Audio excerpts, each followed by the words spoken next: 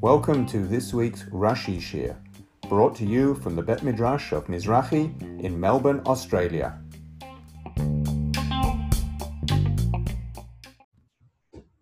So, welcome again to the Rashi Shir, which is still remotely, and we are up to Perek Yud Daled Pasuk Gimel. So, what Perek Yud Daled is about is the war, which we colloquially call the war between the 4 kings and the 5 kings. That's because there were 4 kings against 5 kings. Although actually it's a bit more complicated than that, as we will soon see. And we already learned Perek Aleph and Pasuk Aleph and Pasuk Bet, which listed the kings. We talked about Rashi's comments on that last week. And now we get to Pasuk Gimel, which says, Kol Eila Chavru El Emek Hasidim, Hu Yam HaMelech. So all of these, i.e. all the kings, all 9 kings and their armies, joined together to Emek Hasidim. So Emek means valley. Sidim will wait for Rashi to explain. And Rashi, the pasuk also says, Hu Yam HaMelech. That is Yam HaMelech. So Rashi says on Emek Hasidim, Kach Shemo. That is its name. As opposed to just meaning the valley of fields. Now, Sidim is not the usual plural of Sadeh, meaning field, but it is occasionally used. I forget where, but elsewhere it is. We do find it somewhere in Tanakh in that male form. So that's why it's not totally implausible, but it means fields. So Rashi says it doesn't mean valley of fields, but that's its name. It's called Emek Hasidim, and perhaps the reason is everything in the Torah is coming to give us information which we wouldn't have worked out otherwise. So this pasuk is telling us where they gathered. If it just meant a valley of fields, then we wouldn't know which valley, because lots of valleys have fields in them. So Rashi says, Emek Hasidim, Kach Shemo. And now he explains why it gets that name. Al Shem Shahayu Bo Sodot Harbe, because there were in it many fields. So yes, at the end of the day, it means the valley of fields, but nevertheless, it's got a particular name. It's a particular valley. And that's what Rashi is telling us. And then the pasuk says about this valley, Hu Yam HaMelech. Now, we might work out the answer. We know a little bit about the history of the region that we're talking about, that the Dead Sea wasn't always the Dead Sea. But the basic pasuk presents a problem. If it's a valley, how can it be a sea? And Hu Yam HaMelech implies the valley and the sea are the same thing, which of course doesn't really make sense. So Rashi gives 2 answers. And he says, Hu Yam HaMelech, La'achar zaman nimshach hayam letocho, v'na'aseh Yam HaMelech.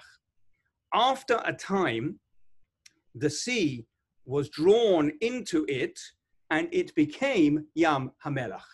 So the region that today we call the Dead Sea became wet and sea-like, because the sea was drawn into it.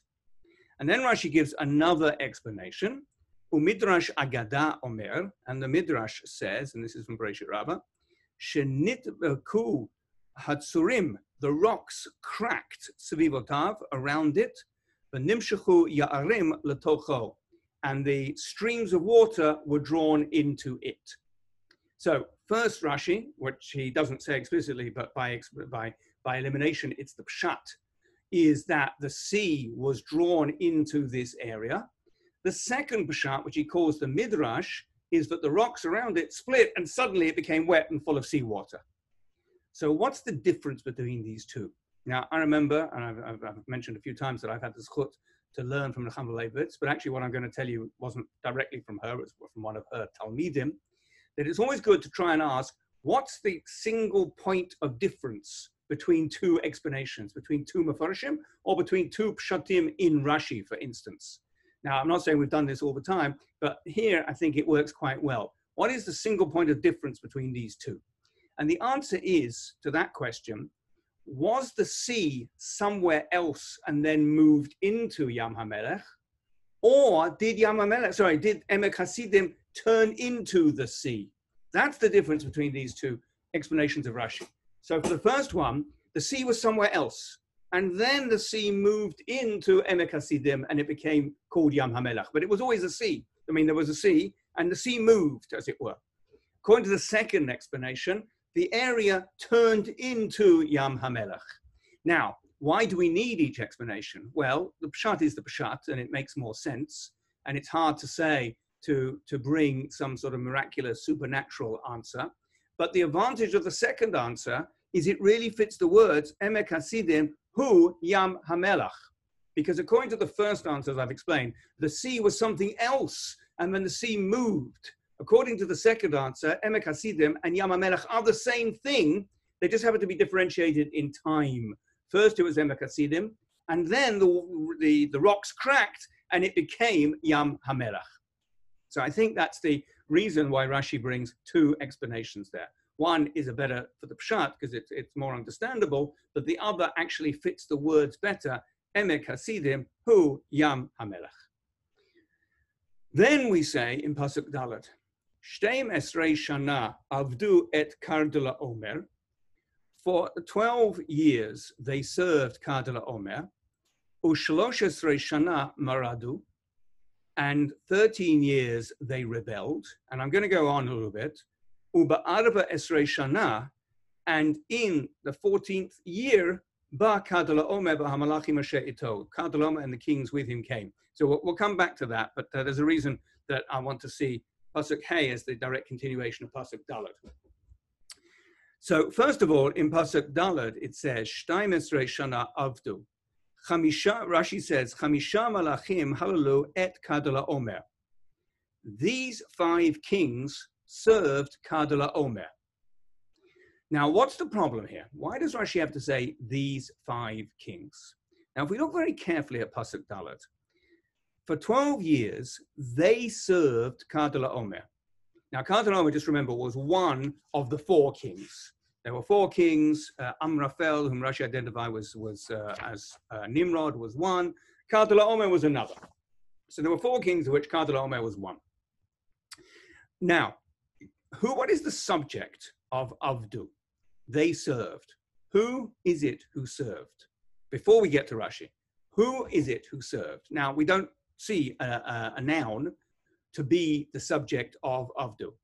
So therefore, it must be the subject of the previous verb, who has been identified. So what's the previous verb? The previous verb is in Pasuk Gimel. Chavru. They got together. Who got together?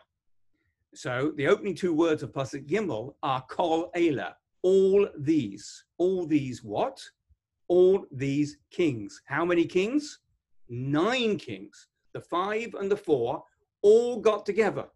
That's what Pasuk Gimel says. And then Pasuk Dalet says they, and we don't know who they are, served Kardula Omer for 12 years. So without Rashi, what might we think that they refers to?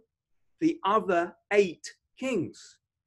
They all got together and they served Kardula Omer. So it could be read as 8 kings served Kardula Omer. In order to disabuse us of that understanding, which is actually the logical understanding based on the simple grammar, Rashi says, who was it who served for 12 years? Chamisha Malachim Halalu. These 5 kings. So don't think it was 8 against 1. It was 5 against 4. And we'll see in a minute why Kardula Omer is the only one mentioned of the 4. Now, in Pasuk Hey, it says, Uba Arba Esrei Shana.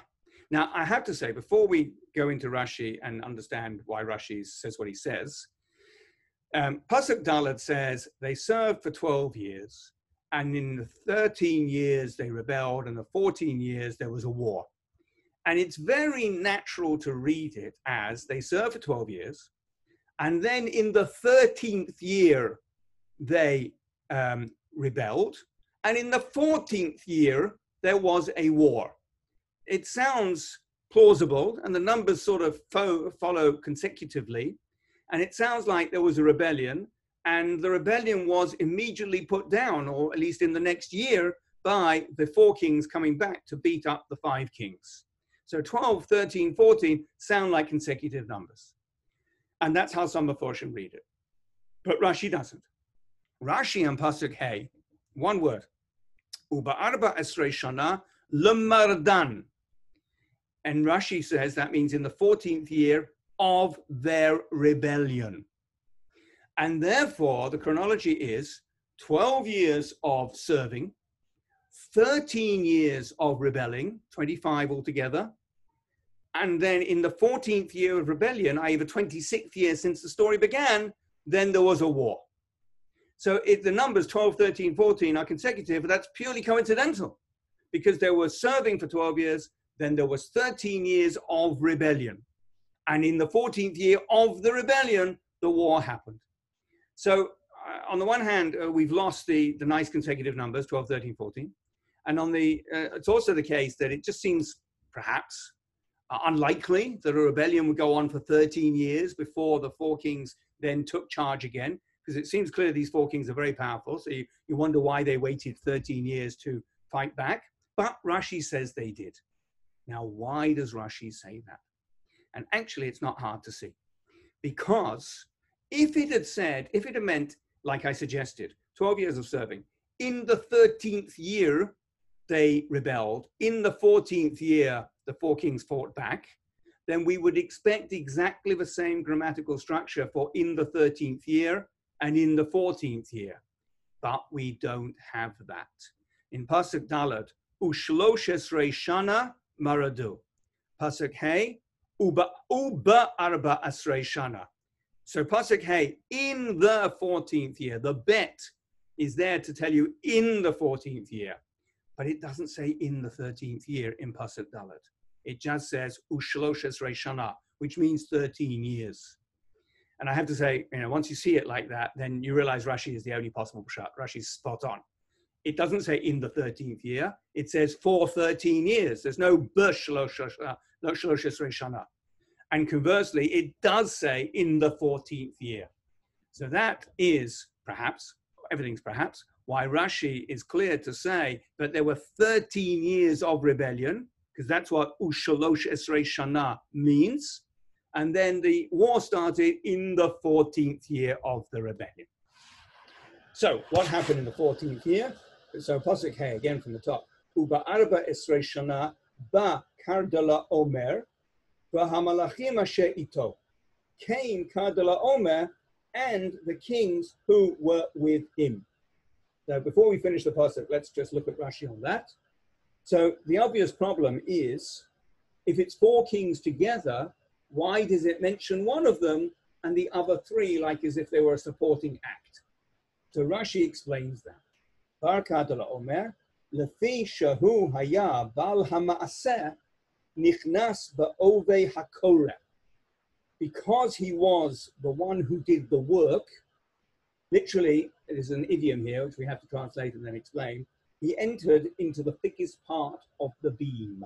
What does it mean, entered into the thickest part of the beam? What it means is, if a group of people are carrying a beam, which is of varying thickness, then the person who does most of the work will be the one at the thickest part of the beam who's carrying that weight on his or her shoulders. So it's an idiomatic phrase that means Kadala Omer did most of the work. And that is why he is named and the other kings are just with him. And in order to spell out exactly who are the kings, and again, to show that it's 4 against 5, Rashi says, Hamalachim, Elu Shalosha Malachim. These are the 3 Malachim. See, the Torah doesn't number them. The Torah doesn't quantify how many kings.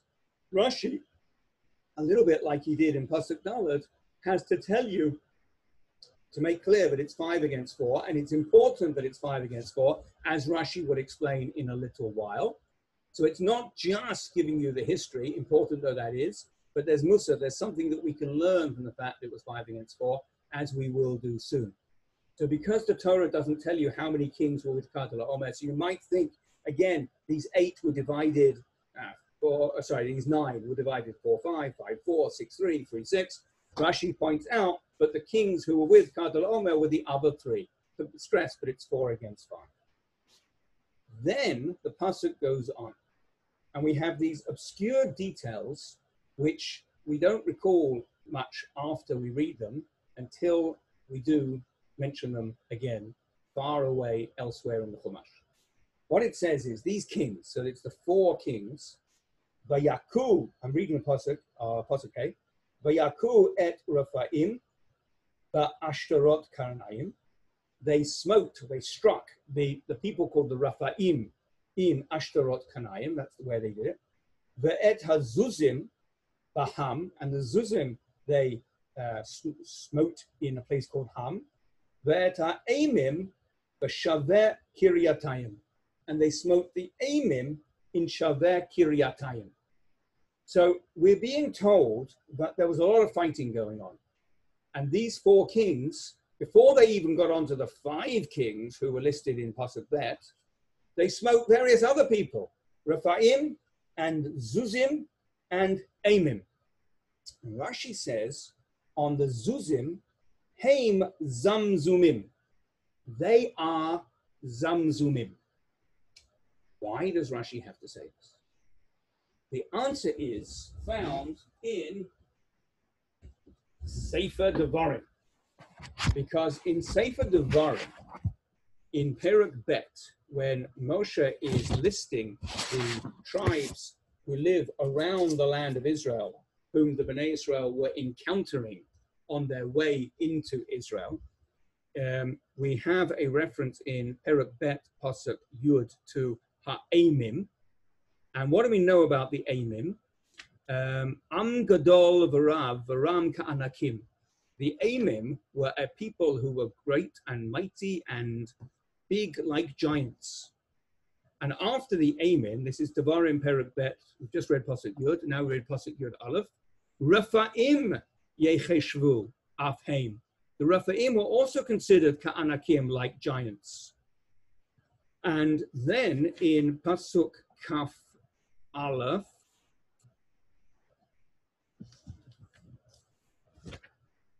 sorry.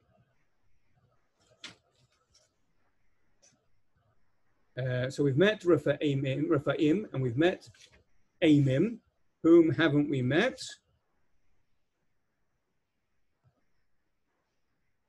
Here we are. Pasuk Kaf. Sorry, Bet Kaf. And there it says, Eretz Raphaim Techashev Avhi. The land of Raphaim was also considered. Raphaim Yoshvu Sham Lifnim. The Raphaim lived there previously, but Ammonim Yikru Lehem Zamzumim. And the Ammonim called them Zamzumim. And in Pasuk Kaf Aleph, we learn about these Zamzumim. Am Gadol V'Rav V'Ram Ka'anakim. They were a people big and many and big, mighty like giants. So I hope you can see what I was doing there. We see in Devarim Perek Bet a reference to Aimim and a reference to Raphaim and a reference to Zumzumim. But what we have in our Pasuk is a reference to Raphaim and Aimim and Zuzim. What's the problem? Who were the Zuzim? We know who the Raphaim are because they're mentioned in Devarim. We know who the Aimim are because they're mentioned in Devarim. But what about the Zuzim? So Rashi tells us that the Zuzim here are the same as the Zamzumim there. But that's not the whole story. Because, as we will see, it's important, well, I'll tell you now, it's important we understand how strong the 4 kings were. And we're going to see a little bit later that even though the 4 kings were very strong, Abraham did not desist from going against them in order to save Lot.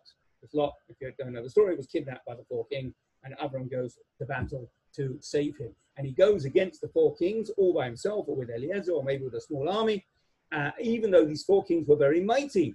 How do we know they were very mighty? Because they smote and beat 3 nations who themselves were giants. And how do we know they were giants? Because we're told the Rephaim were giants, and we're told the Aimim were giants. We're told the Zumzumim were giants.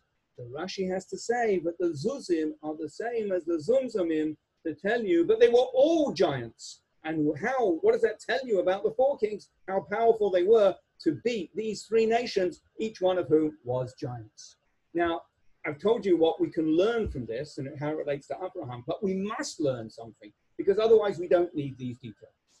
The Torah is not a history book. The Torah is there to tell us things that we need to know. And really, from here onwards, from Perek Yud Bet onwards, we're learning about the history of the Jewish people, in particular, the Avot. So it's reasonable to say, but if it doesn't tell us something about Abraham, it shouldn't be there. So these details about whom the four kings smote must relate somehow to Abraham. So we've explained that it tells us how great Abraham was if he went to fight against these four kings who had destroyed mighty nations. In order to understand that, we need to know that the nations were mighty. So we need to know that the Zumzumim match up with, the Zuzim match up with the Zumzumim in Devarim Perek Bet Pasuk Kaf Aleph, where they are described as giants. That is what Rashi is doing with that two-word little Rashi.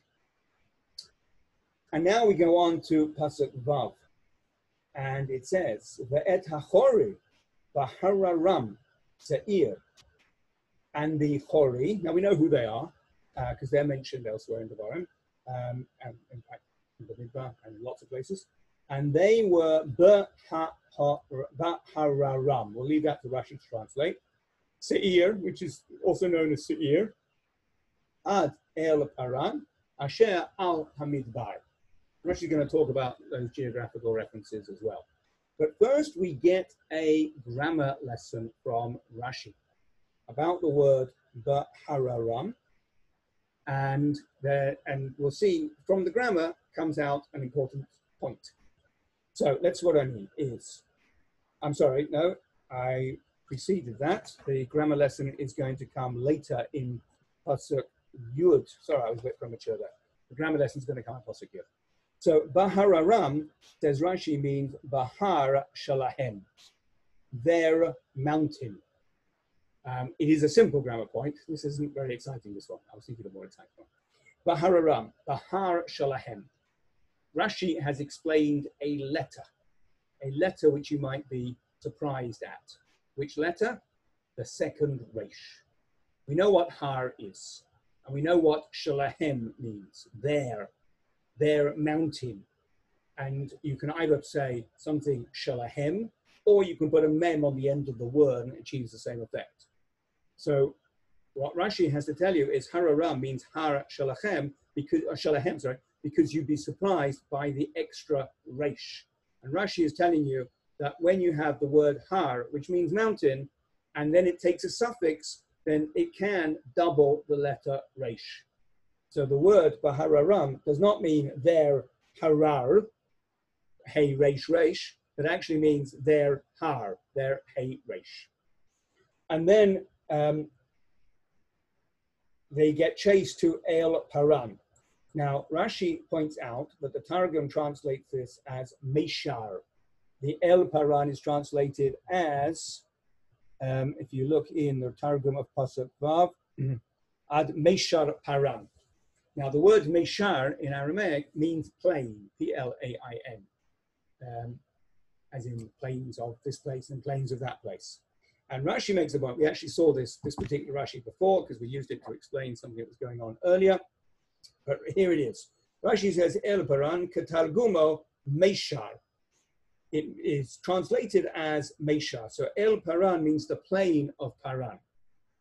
However, Rashi is going to point out that lots of different words are translated by the Targum as Meshar. We're going to have a list of them.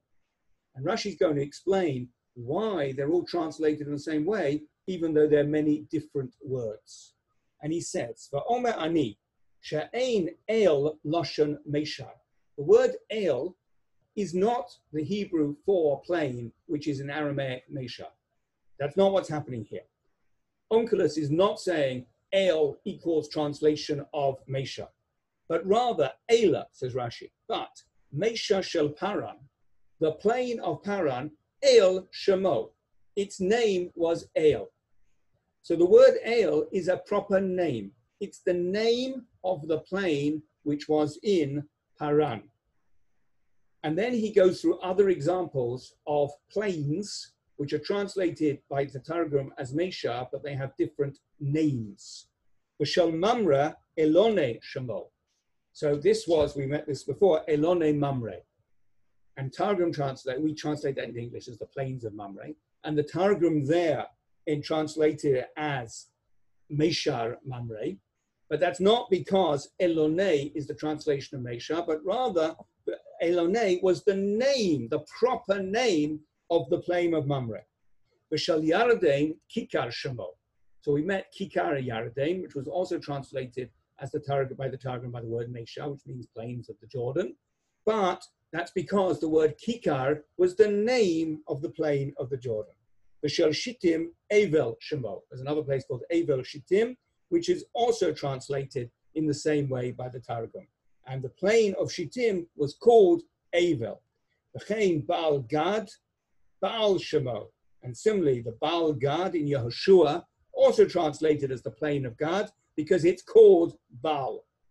The Chulam Maturgamin Mesha. And every one of them is translated by the Targum as Mesha. The Chol Echad Shemo Alav. And each one has its own individual name. So every time I say, I think this Rashi is actually quite straightforward, I say it with a caveat. There's probably layers of meaning which I haven't perceived, but I think it certainly can be understood in a simple way.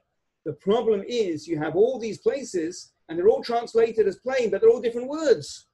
Says Rashi, that's because they're all the names of the plain. They're not translations of the word plain. That's why there's a number of different words which are translated in that way. And then he says, Al Hamidbar. So if the pasuk seems a long ago since we were reading the pasuk, Ad El Paran Asher Al Hamidbar. So what does Al Hamidbar mean?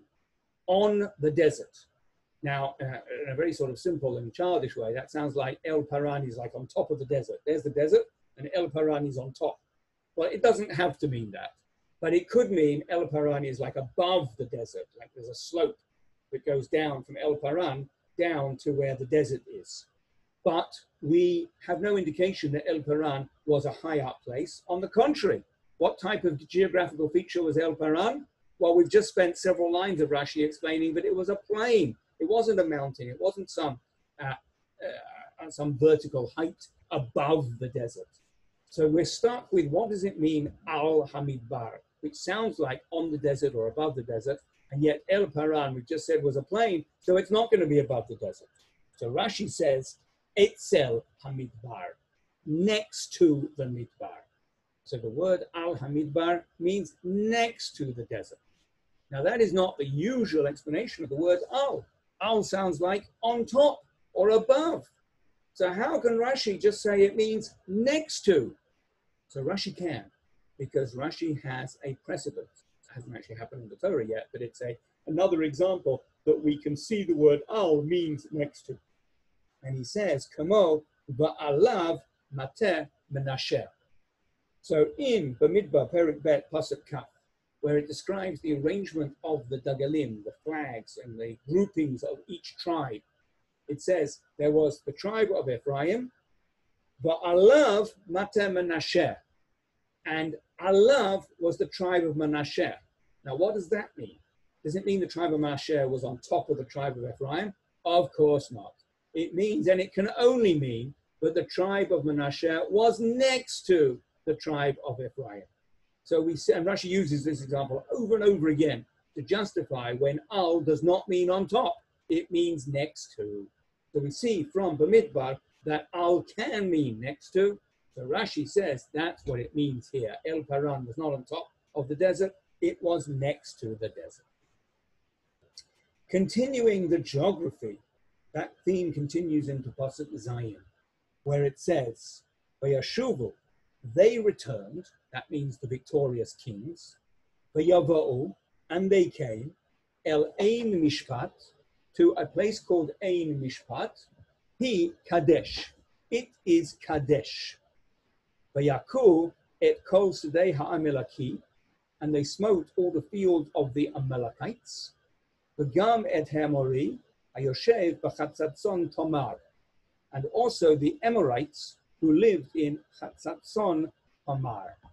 There's a lot of things to say, and we start with Rashi on Ein Mishpat Hi Kadesh.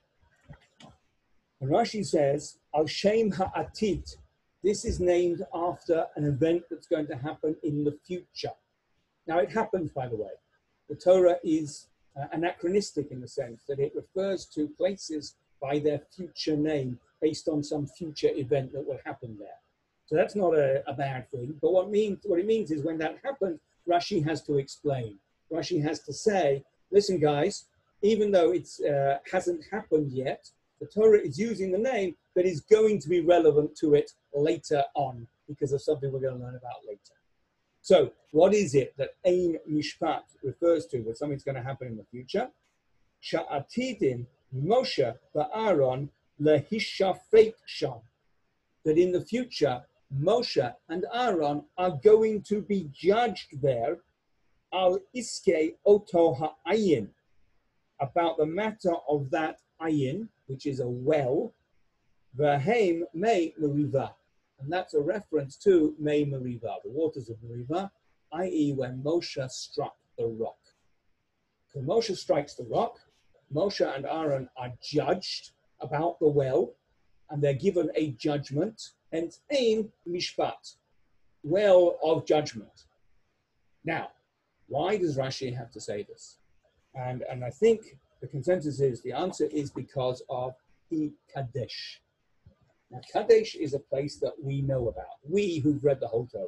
You can't start reading the Torah until you've read the whole Torah, and you know how it keeps cross-referencing itself. And if you don't, Rashi will point that out. But we know all about Kadesh. Kadesh is a place where the Jews went to in the desert. It was part of their journey. It was a significant part of their journey.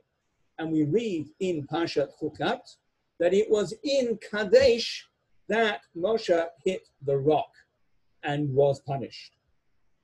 We'll stick with Rashi, who says the punishment was for hitting the rock. There's many other interpretations, but Rashi here said, it doesn't actually say they hit the rock, but they were judged because of the well in Mei Meriva. So Rashi says, if it's called Kadesh, and we know what happened in Kadesh, then we can match up Ein Mishpat with what happened in Kadesh. Having said that, Rashi clearly is not entirely happy with the idea that this is named after something in the future. I said we can do it, and according to Rashi, we do it, but I think Rashi brings a second interpretation because of a certain ambivalence about whether it is pshat to say it's named after something in the future. So he gives an alternative explanation, or rather he quotes Onkelos, but he calls Onkelos' translation k'pshuto. He says, for Onkelos, Targomo k'pshuto. Onkelos translates it as pshat, as the simple meaning. What Onkelos calls it is Mesha Pilug Dina. Mesha, we know, means plain. Pilug means division, or I suppose, well, the next word is Dina, which means judgment. So it's where people divide and then they vote and then they make a judgment. That's how Onkelos translates it. And Rashi doesn't go for word, it doesn't repeat the word for Onkelos, but he says what it means is Mokom Shahayu B'nei Hamadina Mitkabtzim Sham Lekol Mishpat. It was the place where the people of that country would gather there for all their judgments. Ein Mishpat, probably, although we don't say we don't know for sure, but ein as in iyun, as in study, as in analysis. So it doesn't mean well, according to the second explanation. It means iyun mishpat, analysis, investigation in order to make a judgment.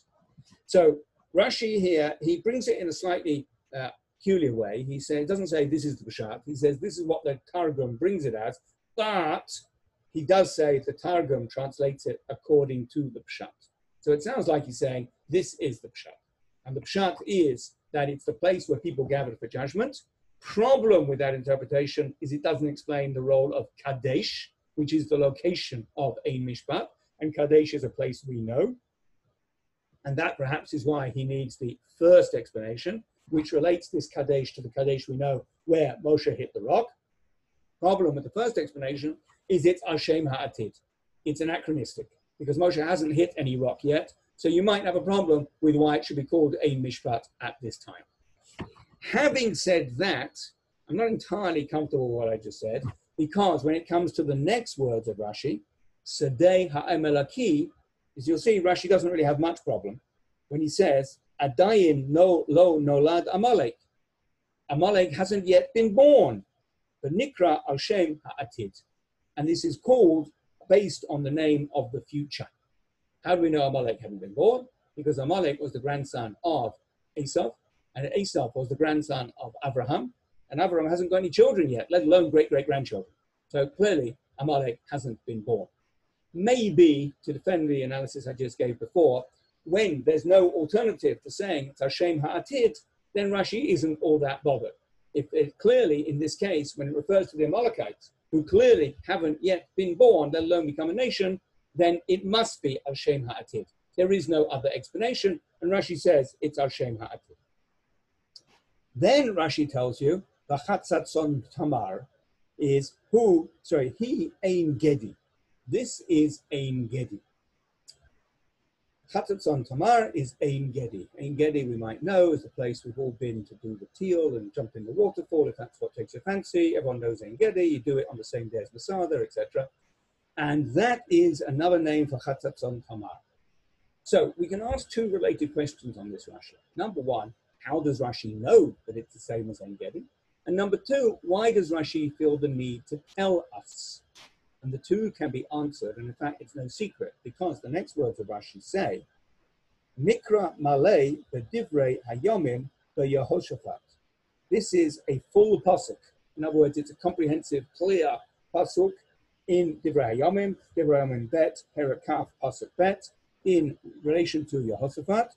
And there it says, and I quote, V'yavo v'yagidu lo Yehoshaphat le'mor bo alecha hamon rav me'ever le'yam me'aram b'hinei b'chatzatzon tamar he ein gedi.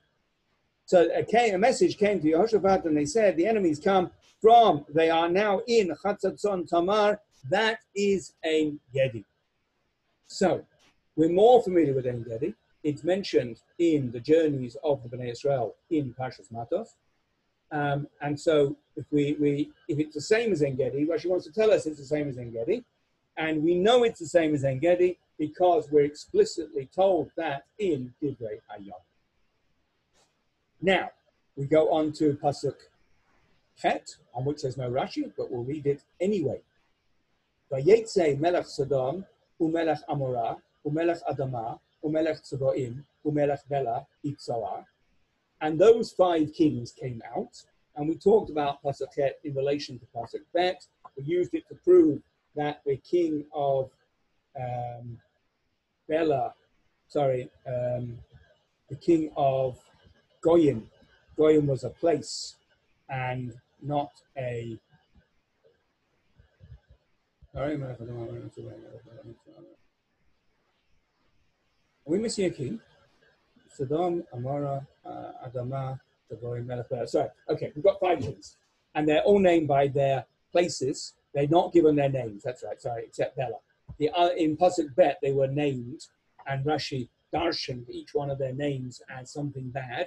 And we said, why does Rashi see their names as something to darshan rather than just what their names were? And the answer was, in Pasuk Het, we don't get any names. So we don't actually need the names of these individual kings. And that's why Rashi saw them in Pasuk Bet as something special to learn from. Anyway, so here these 5 kings come out. V'ya'archu itam milchama be'emek hasidim. And they made war with them in Emek Hasidim. So who's them? Well, them is the people in Pasuk Hey. That's the last time we had a subject, and that was Kardala Omer and the kings who were with him. And Rashi made the point, you'll remember in Pasuk Hey, but that was 3 other kings. So there were 4 kings with Kardala Omer, and now we know that the 5 kings mentioned in Pasuk Het are making war with the 4 kings mentioned in Pasuk Hey. And who were they in Pasuk Tet?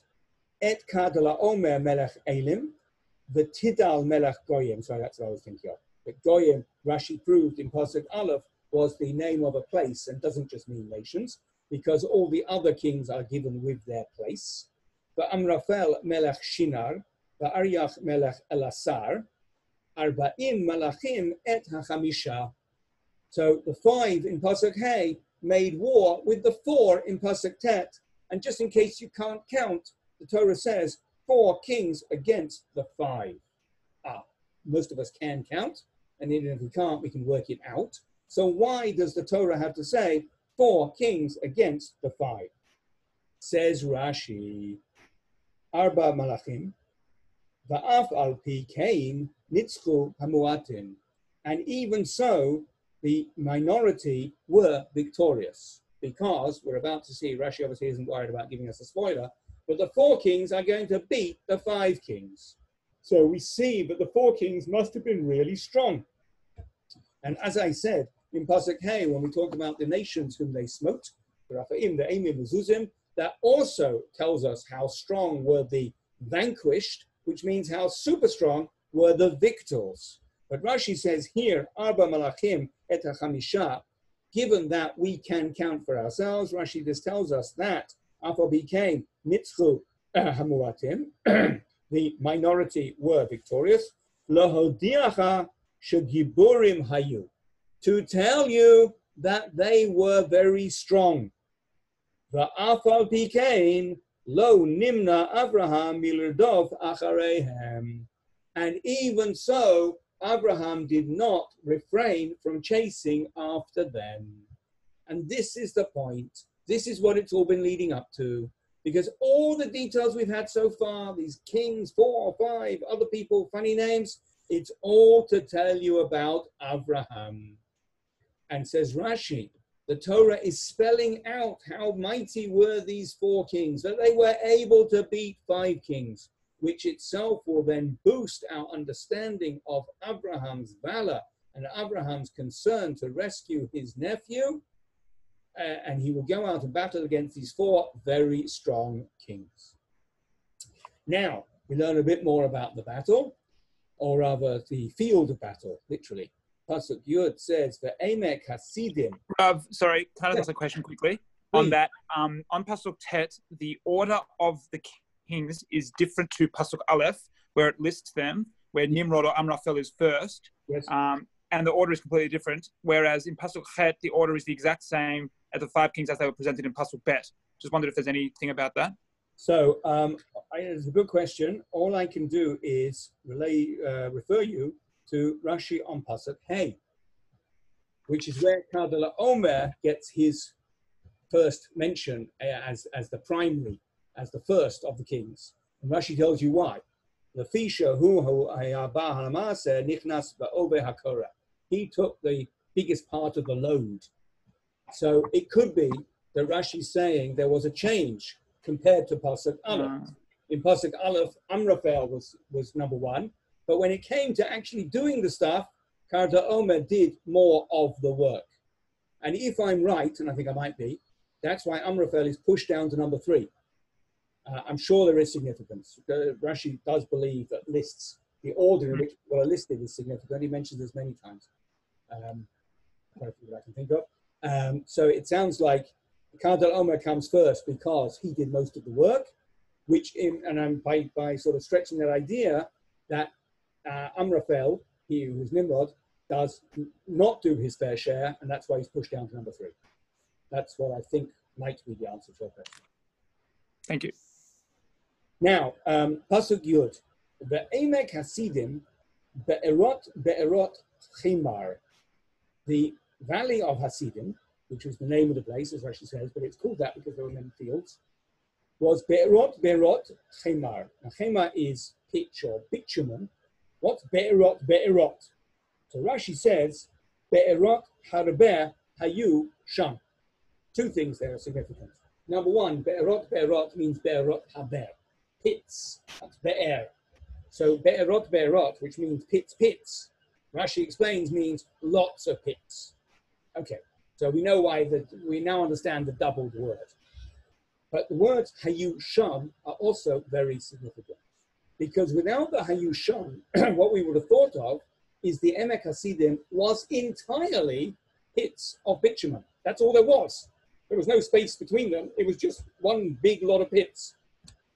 But Rashi says Hayu Sham means there were pits there, but they weren't the totality. There were other bits which weren't pits, which is going to make sense for what's going to happen in a minute. So Hayu Sham means there were pits there. Shenotlin misham adama letit. They took from there ground, earth, to make cement, shel binyan, for the building. So they were holed out pits from where they'd taken the earth, and they take the earth away and they make stuff with it.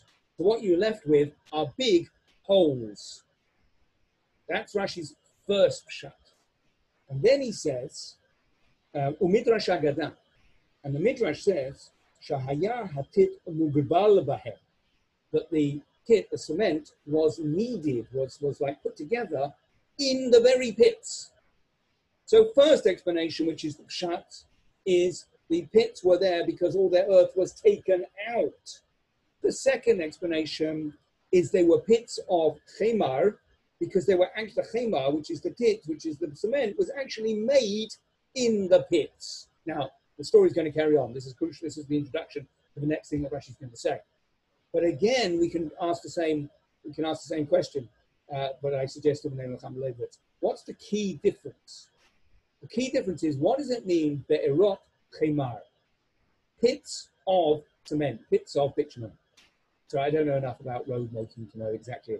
Cement and bitumen are the same thing, but you get the idea. According to the first explanation, they were empty pits. There was nothing in them because the material was removed in order to make the chemar as part of a process. According to the second explanation, the pits weren't empty at all. They were full of squelchy, mushy cement. And I stress the squelchy and mushy because of what's going to come next. Now, it's, let's read what Rashi says. And a miracle was done for the king of Sodom. Now, I've missed a bit. Let's read the rest of Pasuk Yud. I'll go back to the beginning of Pasuk Yud, then we'll go back to the Rashi.